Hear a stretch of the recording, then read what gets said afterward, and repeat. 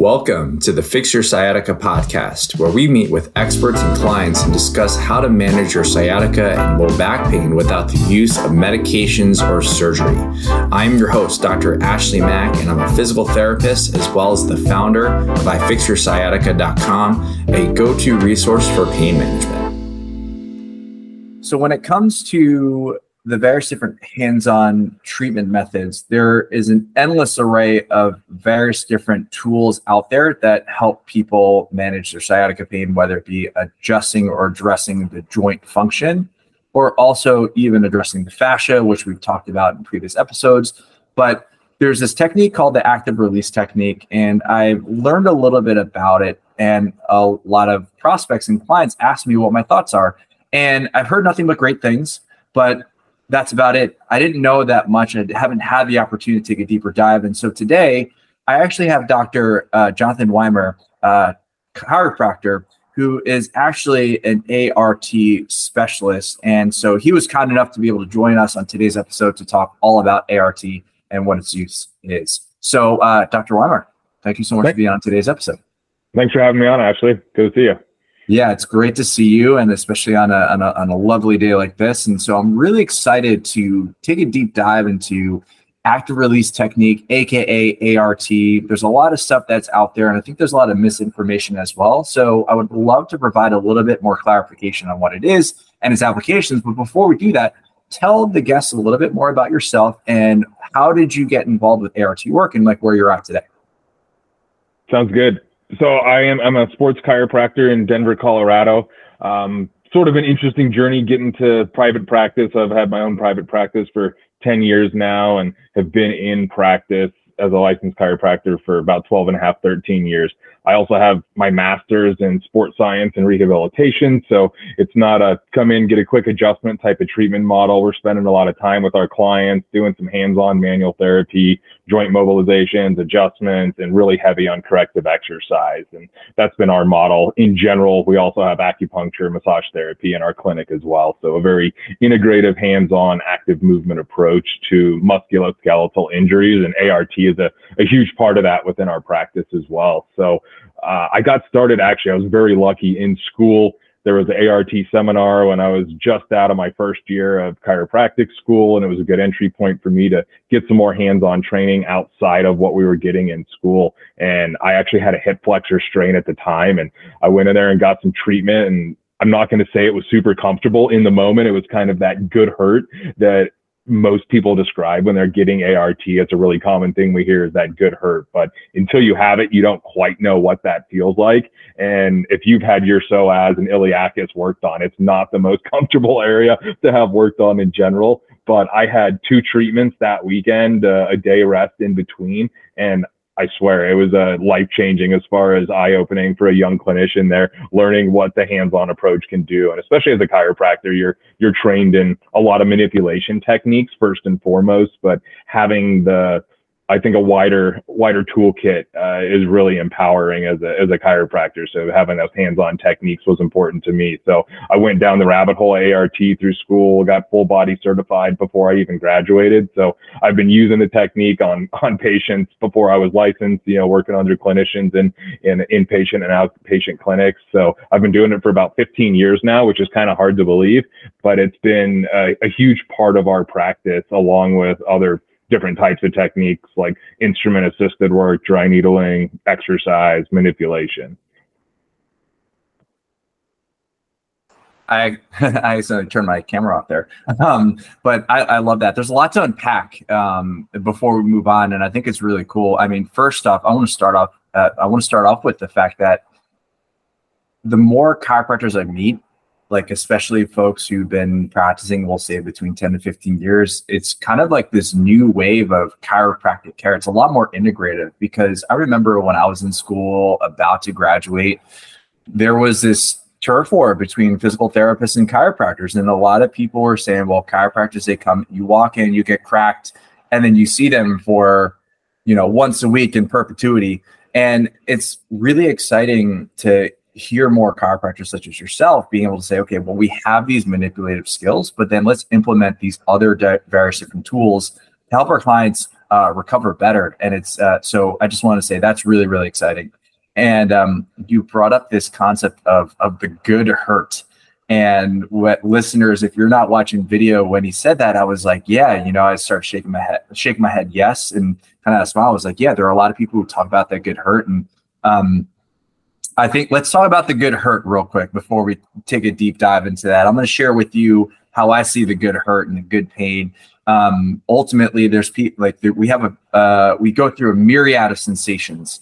And one of the big sensations that we're trying to avoid is pain. But in some cases, you're going to be presented with a discomfort through either a stretch or a specific technique. And it feels uncomfortable, but in your head, in your body, it feels right. You're like, this is exactly what I need right now. And that's how I classify as a good hurt compared to, okay, I'm getting a procedure done. Wow, this feels entirely wrong. And that is more of like the bad hurt or the things that are going to cause a little bit more harm. So I just wanted to share that. Dr. Weimer, what for you, when it comes to that good hurt, let's talk a little bit more about what that is.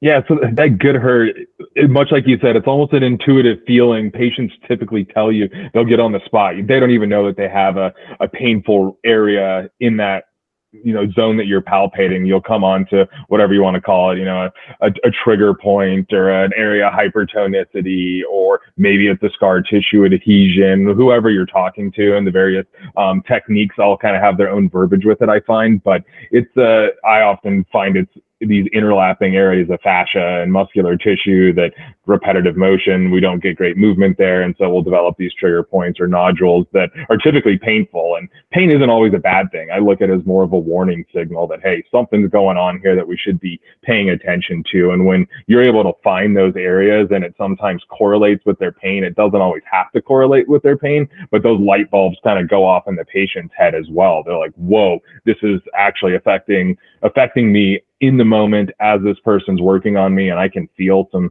definite change in the moment. So it is that good hurt. They feel like the reason they're coming in to see you is actually being addressed is another key thing. The hands-on approach to a physical therapist, a manual therapist, a chiropractor, it's very up close and personal. So you need to have that trust. And it's a really good way, I think, to develop that trust and showing the patient, what you're really trying to do for them and help them feel and move better. And when they can have that good hurt sensation, it creates more trust there. And generally that painful sensation, in my opinion, dissipates as that trust factor becomes stronger. A little bit of it's just the warning signals in the brain saying, hey, this is not normal. We might want to protect this area. And it's a little bit of a threat. But when you can desensitize that area, the good hurt, it's there usually up front, but it gets better after treatments for sure.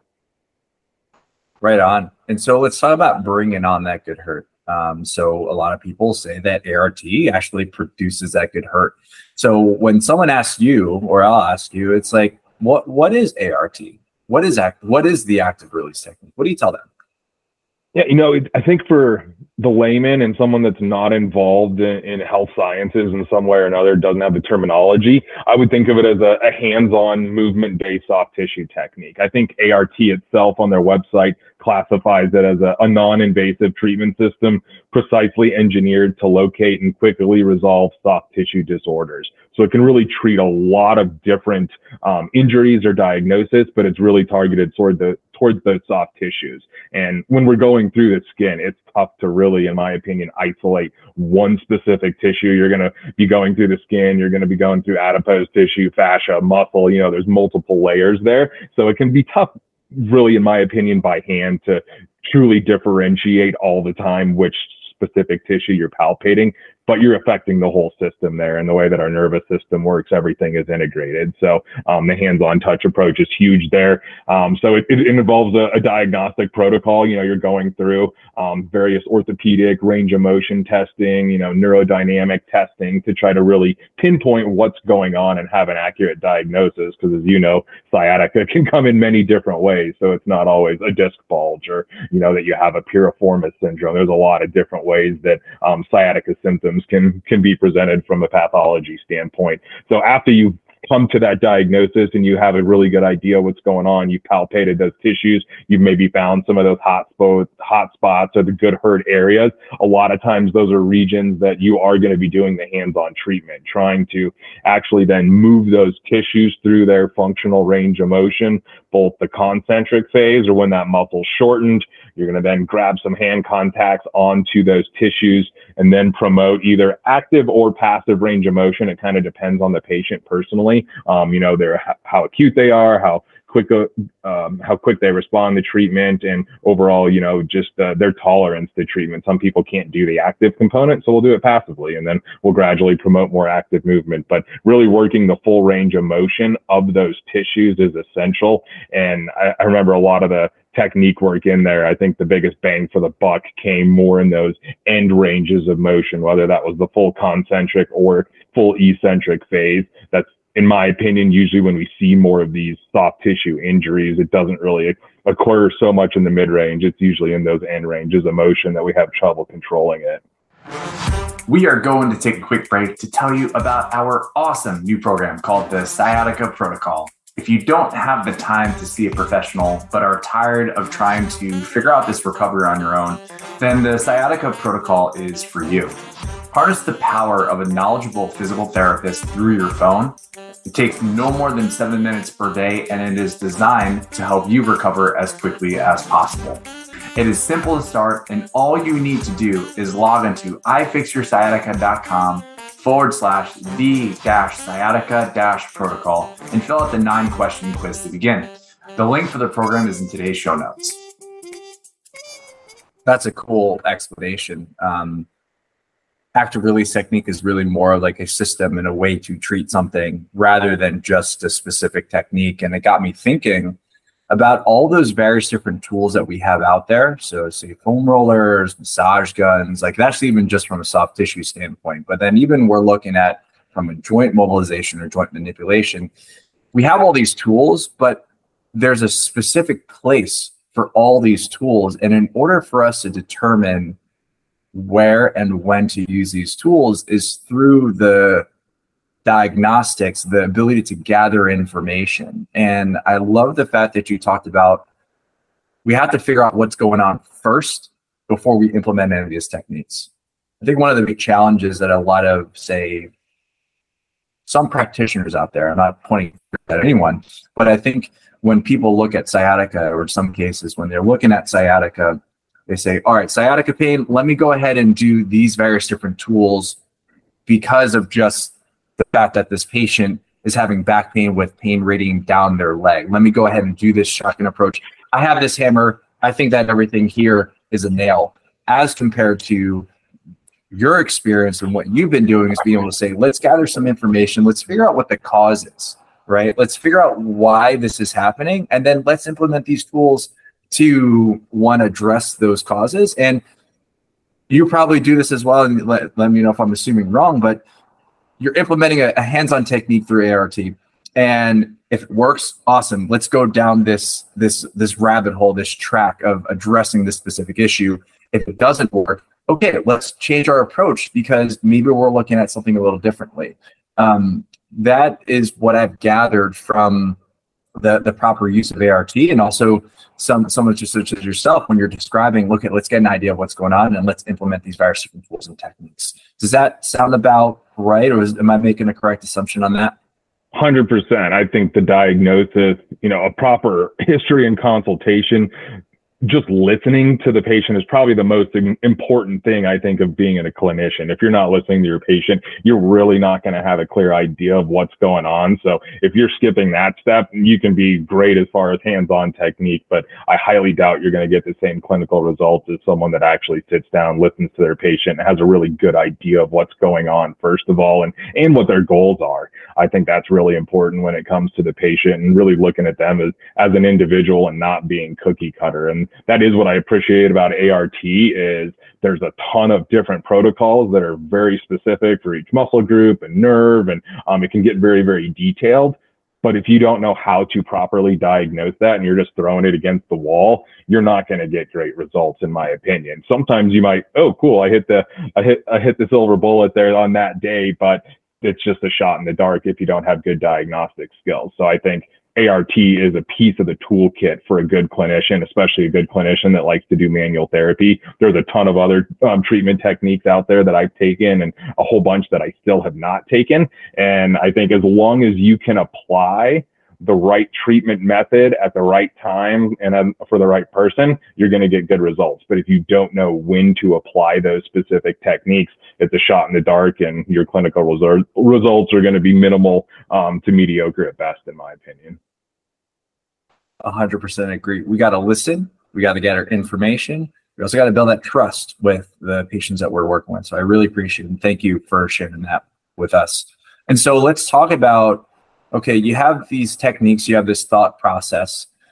Instead of, say, going down deep into the thought process, because it can get a little convoluted and might confuse some of our listeners, but I think it is important for us to talk about what are some of the applications of ART to people experiencing with sciatica. So I was thinking, going into this conversation, we can talk about, all right, well, if we're doing, let's say, for example, if we're doing soft tissue work, what are some of the common patterns you see with people who are dealing with some sciatica, or dealing with sciatica, not some, but dealing with sciatica?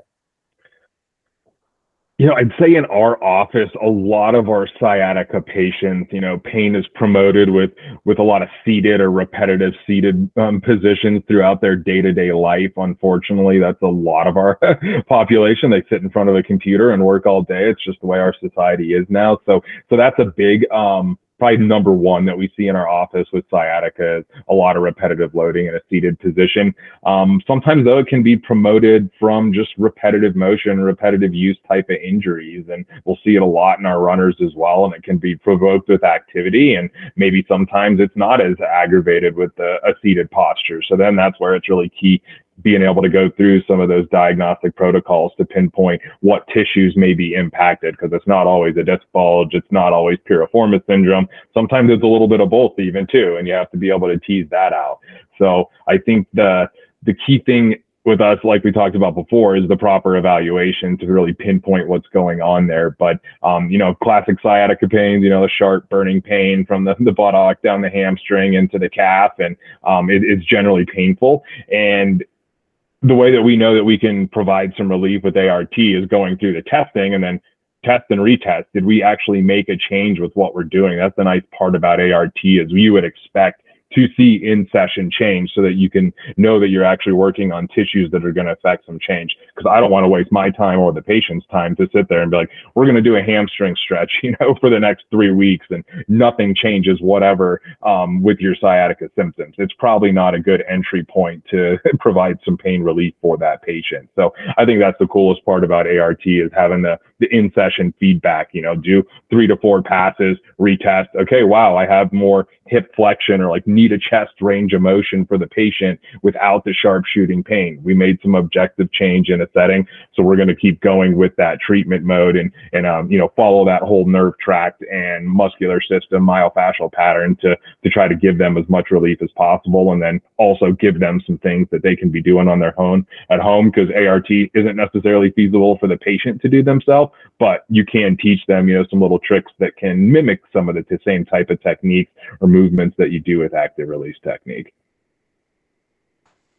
How cool is that, to be able to experience some changes in a real-time point?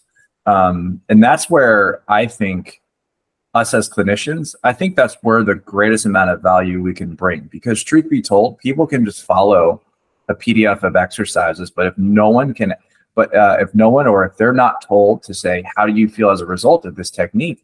We have no idea in regards to, is this treatment, is this exercise, is this stretch even effective in actually treating the issue in itself? And so I find it so fascinating. And I remember my first clinical rotation, or like early on in my career, I was kind of so overwhelmed by all the information that was out there that I didn't necessarily have the opportunity to say, okay, you're coming to me with this problem, let's try one thing, see what it's like as a result. It was kind of like this whirlwind of information. But then as I gotten older, gotten more experienced, I understand like the huge value in regards to what it is, in regards to how can we make some true changes immediately, whether it be improved range of motion, improved strength, improved pain. and improve pain presentation. And so that test and retest is significantly valuable. And I'm so glad that you brought that up, because of the fact that, like it just says it like before, people are saying, oh, you're going to have sciatica pain, do these 15 different stretches. And then you just do them for 6 weeks. And then the patient has to wait for 6 weeks to tell their practitioner, this isn't working. Right. And in some cases, could they be a slow responder? Absolutely. But for the most part, we should be able to generate some sort of improvement or even a trigger as well, because those triggers are things that when people leave our offices feeling a little bit worse, we also get some good information. As frustrating as it may seem, we do get some good information from whenever we say flare someone up a little bit as well. So very, very cool. So when it comes to ART and the thought process, you also brought up this concept of patients might not necessarily be able to do ART at home, but you're giving them some tips and tricks to be able to kind of repeat that. So could you give us a couple examples of what that would look like, if that's okay? Yeah, for sure. Maybe let's go with one of the most common areas that I see ART being used in sciatica symptoms. And, that's the working on the deep hip rotator muscles. So your piriformis, superior, inferior gemelli. If for the layperson, those are the really deep, short muscles that attach your pelvis and your sacrum to your femur and helps your hip rotate and move and really keeps that joint in a nice centered and congruent position there. But we need good muscle balance and opposition there. But the sciatic nerve also, depending on the person, we know there's not a lot of anatomical variability between humans, and not every person's body is built the same. So some people might have a nerve that goes through a piriformis or lies underneath it or sits a little bit deeper and actually goes through or on top of the gemelli muscles. So it's a common area, and especially with the seated population, to just have a lot of deep-seated muscle tension there and potential for restricted or limited mobility as that sciatic nerve passes through or around those tissues. So that's a common area that we're hitting in office with the hands-on technique. But the way that we'll teach patients to utilize this on their own at home is, maybe using the foam roller or a lacrosse ball or a softball or some type of mobility ball, getting in on those tissues, whether they're leaning up against the wall or sitting on the floor, maybe getting in and out of a piriformis type of stretch or the figure 4 stretch as they have some of that mechanical compression on those tissues. It's not quite the same, but it's about as close as you can get, in my opinion, on your own to doing some of these techniques for home care. And that's our goal. We don't want to see patients a whole bunch. And for some people, they're like, that sounds stupid. But for us, like we have an ego that we'd like to get you feeling as well as possible, as quick as possible. And if it's going to require some home care, which most cases do, let's absolutely do that and give you some things to empower movement and get you back out there doing whatever it is you want to do quicker. So that's probably the most common thing I'd say we use, that and high hamstring area. As we know, the sciatic nerve passes right in between and underneath those tissues as well. So that's another area that will almost like you're doing some nerve flossing as you're pinning down those muscles, whether you're seated or once again, like leaning up against the wall, or finding some ways to get creative with that, with applying some actual manual compression with those lacrosse balls, mobility balls. Awesome. Yeah. Reinforcing, because truth be told, I mean, if they're coming in working with you or even working with me, we're working with them 45 minutes to an hour, a couple times a week. That's a very, very small percentage of what it's like outside of the clinic. And so being able to reinforce those positions are going to be crucial to be able to allow us to maintain those changes over time. You brought up a couple times during the explanation of ART, but this concept of tight muscles, and so the concept of tight muscles. And a lot of people will come to me and they're saying, so-and-so said X, Y, and Z muscles are tight. And I do notice that there's a little bit more muscular tone. From your endpoint, how would you describe a tight tissue, tight muscle? And what are some of the common causes as to why a tissue or a muscle could get tight in the first place?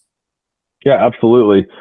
There's, most common things we see in our practice are repetitive motion or, overuse type of injuries. So if you're an athlete that is a runner and you're always using exercise or running as your mode of exercise, you're likely going to be loading up certain tissues more than others. And over time, as we exercise, we're breaking down those tissues a little bit. and that's great because then we can build them back up through the inflammation process. But sometimes those tissues don't heal, and the muscular fibers don't quite line up exactly how we would like to see them. So we'll have this kind of crisscross matrix of tissues, almost like, I think scar tissue gets a little bit overused because it's not always that like dense scar tissue that people think of if you had a big surface level skin cut, but you can feel the different density in that tissue compared to some of the other normal functioning muscle tissue around it. So I think a lot of it can be a delayed healing response from repetitive motion. Other times, I think it can also be related to these trigger points in the muscles. And for me, most of the time, I consider trigger points a good sign of a properly functioning nervous system. It's our brain saying, hey, we might not have the proper strength or coordination in these areas, and we can apply a trigger point, give us a slight little bit of functional stability around that joint complex to let our brain know from a proprioceptive standpoint that, no, it's safe, we can move, you're going to be okay. It's not anything that's of great danger. But when those patterns perpetuate over time, then those trigger points, in my opinion, don't always fully relax. And then we'll start to be able to palpate more of those latent trigger points that might not even be tender anymore, but holy cow, we have some dense, tight tissue there. So those are the two most common areas I think that I see in our office, or more of the active trigger point of a good functioning nervous system that we can use a good intervention like ART to promote a better healing response there and getting those muscle fibers to kind of line up in a proper manner. Other times it can be that repetitive motion, repetitive use type of aggravation of those tissues. But repetitive motion or repetitive use, that's sitting, like I've already said, that's for me probably the biggest thing I see in our office for these repetitive motion or repetitive lack of motion, or those seated postures. People sit in a slumped posture, get a whole lot of low back tension, posterior chain, hip flexors, TFL, all that stuff. So that's the most common pattern. Probably 50% of our patients are sitting in front of a computer day-to-day life. So just the position we spend the most time in a lot of times promotes some of these muscular and fascial findings that we have. Right on. Yeah, I'm right there with you. I think, and I love the fact that you brought up this concept of a normal functioning nervous system. A lot of people, or not a lot of people, but if you ever go on Google and you just search various different exercises for sciatica pain, they're often talking about like, hey, stretch out this muscle or massage this muscle. But it's presenting in a way where muscles and skin, they're just inert tissues or tissues that aren't active or dynamic. But the truth be told, everything in our system is operated or managed by our nervous system. And so to be able to have that and say it's a normal functioning nervous system, I love that. And also it kind of lowers the threat of the perceived threat that we get from the pain itself, where it's like, okay, this is a very sensitive area. And you're saying, you know what, it's a very sensitive area, but it's also, it allows us to say that it's functioning normally. It makes people less scared and less anxious about the condition that they're feeling in, because not only are we experiencing pain from a protective mechanism, but that's going to drive our behaviors. We might experience some anxiety. We might even go down the rabbit hole, be able to say, we might even go down that rabbit hole saying, okay, well, I'm in this pain. Oh my gosh, I'm broken. Everything's wrong with me. And then we go through this cascade of emotions that actually heightens the pain itself. So you're providing this environment with hands-on treatment to be able to provide not only just a mechanical change with your hands or your elbows, whatever you're using from a muscular standpoint, but also this safety standpoint that actually allows our nervous system to calm down. So I really appreciate that in regards to the description of what you're talking about in regards to ART. And so it's a use of it's soft tissue work, but applied in a very important and dynamic manner. And there is a way of thinking when it comes to treating a patient. And so ART is very helpful. I think that there's a lot of benefits to it, and we just described it. Unfortunately, there are some cases that one tool is not going to help everybody, right? So let's talk about the people out there where ART might not necessarily work for them. So what are those things that you learned in regards to, okay, if this person's presenting with X, Y, and Z, I don't know if this hands-on modality could be helpful for them? There's a few cases for sure. Like a super acute disc case, I'm generally not going to use ART as my first entry point. Going through an evaluation, we're probably going to be going down the McKinsey rabbit hole a little bit more and trying to get them to centralize or have some type of palliative effect short term here with a little more like passive modalities to start potentially. Just ART sometimes can be a little bit of a shock to the system, like we said, even though you can establish that trust with the patient, but sometimes it might be too much too soon. So I might hold off a week or two until really implementing some of those protocols on a super acute disc case that is causing sciatica. Other times, though, if we go through the diagnostic algorithm and we find that actually we're not provoking their pain and we're providing some relief and it is an acute disc case, I'll use it. But that's where going through the diagnostic process is really imperative to know if I can or cannot use it, because there's no absolutes in my opinion, because I think you can help with all different types of tools if applied at the right time. Another area that I think can be tough from just a strict ART standpoint is if you have mechanical compression on the spinal cord on a nerve root that's, causing motor loss, that person's typically going to get some other imaging done to figure out where that compression's at, because do we need to get them medication and injection, or is it an actual surgical consideration? So that first and foremost, if we have motor weakness or a loss of muscle function, I'm going to want to get some other diagnostics done to make sure that we're doing the right thing for the patient up front. Some other cases that it can be helpful maybe, but I often find it's more short-lived for the person, is if they actually have some anatomical differences or variances. If they have stenosis where there really is not enough room for those nerves to move, I'm not going to make those holes bigger. I might be able to give them some short-term symptomatic relief, but it's not going to cure the function or the structure of their spine or where those nerves are exiting out of. So I think if you're upfront with a patient and let them know, if they're say, hey, I don't want to have surgery, I want to exhaust all options and try to go a conservative route and get stronger and exercise, and cool, we'll be a part of that team for them. But setting the expectation that this is probably going to be short-lived, you have this, that, and the other going on that's going to limit us. If the patient knows that and they still want to move forward with the treatment and they are getting results from it, I'll absolutely do it. But I'll also know there might be some limitations with those cases, like a bony impingement or stenosis of the spine. That makes a ton of sense. I think it's important for us to be able to identify, who would be a good candidate to receive this treatment or not. And you're absolutely right. Going through the diagnostic route and getting the necessary information, you can then determine, is this person going to be someone who would benefit from ART or any other tool? And so I really appreciate that. And so for the listeners out there who are hearing what you're saying, Dr. Weimer, in regards to, okay, I think ART could be helpful for me, but I don't know how to search, because like right now you Google physical therapist, chiropractor, like in our town, there's a physical therapist in every block, right? Chiropractor in every block as well. There's a lot of choices out there. So when it comes to trying to find the right practitioner for them, what are the best ways for them to find that practitioner? I think going to the Active Release website is a great tool. I use it a lot, especially for patients that are coming to us from out of town. They're passing through Denver, or we have patients that are moving out of Denver and going to another location. It's one of the first places I check, and I'll search their zip code, go onto the activerelease.com website, throw the zip code in there, pull up a few docs, give them a couple names, tell them to do some research on their own. So I think it's important for the patient to find the person that they want to work with, but give them a couple options and send them on their way with that, and tell them to reach out with me if they have any other questions about that. I think that's the best way to find an active release provider easily, is just go into their website. The nice thing about generally with ART practitioners is it's a very similar mindset. They want to get people well quick.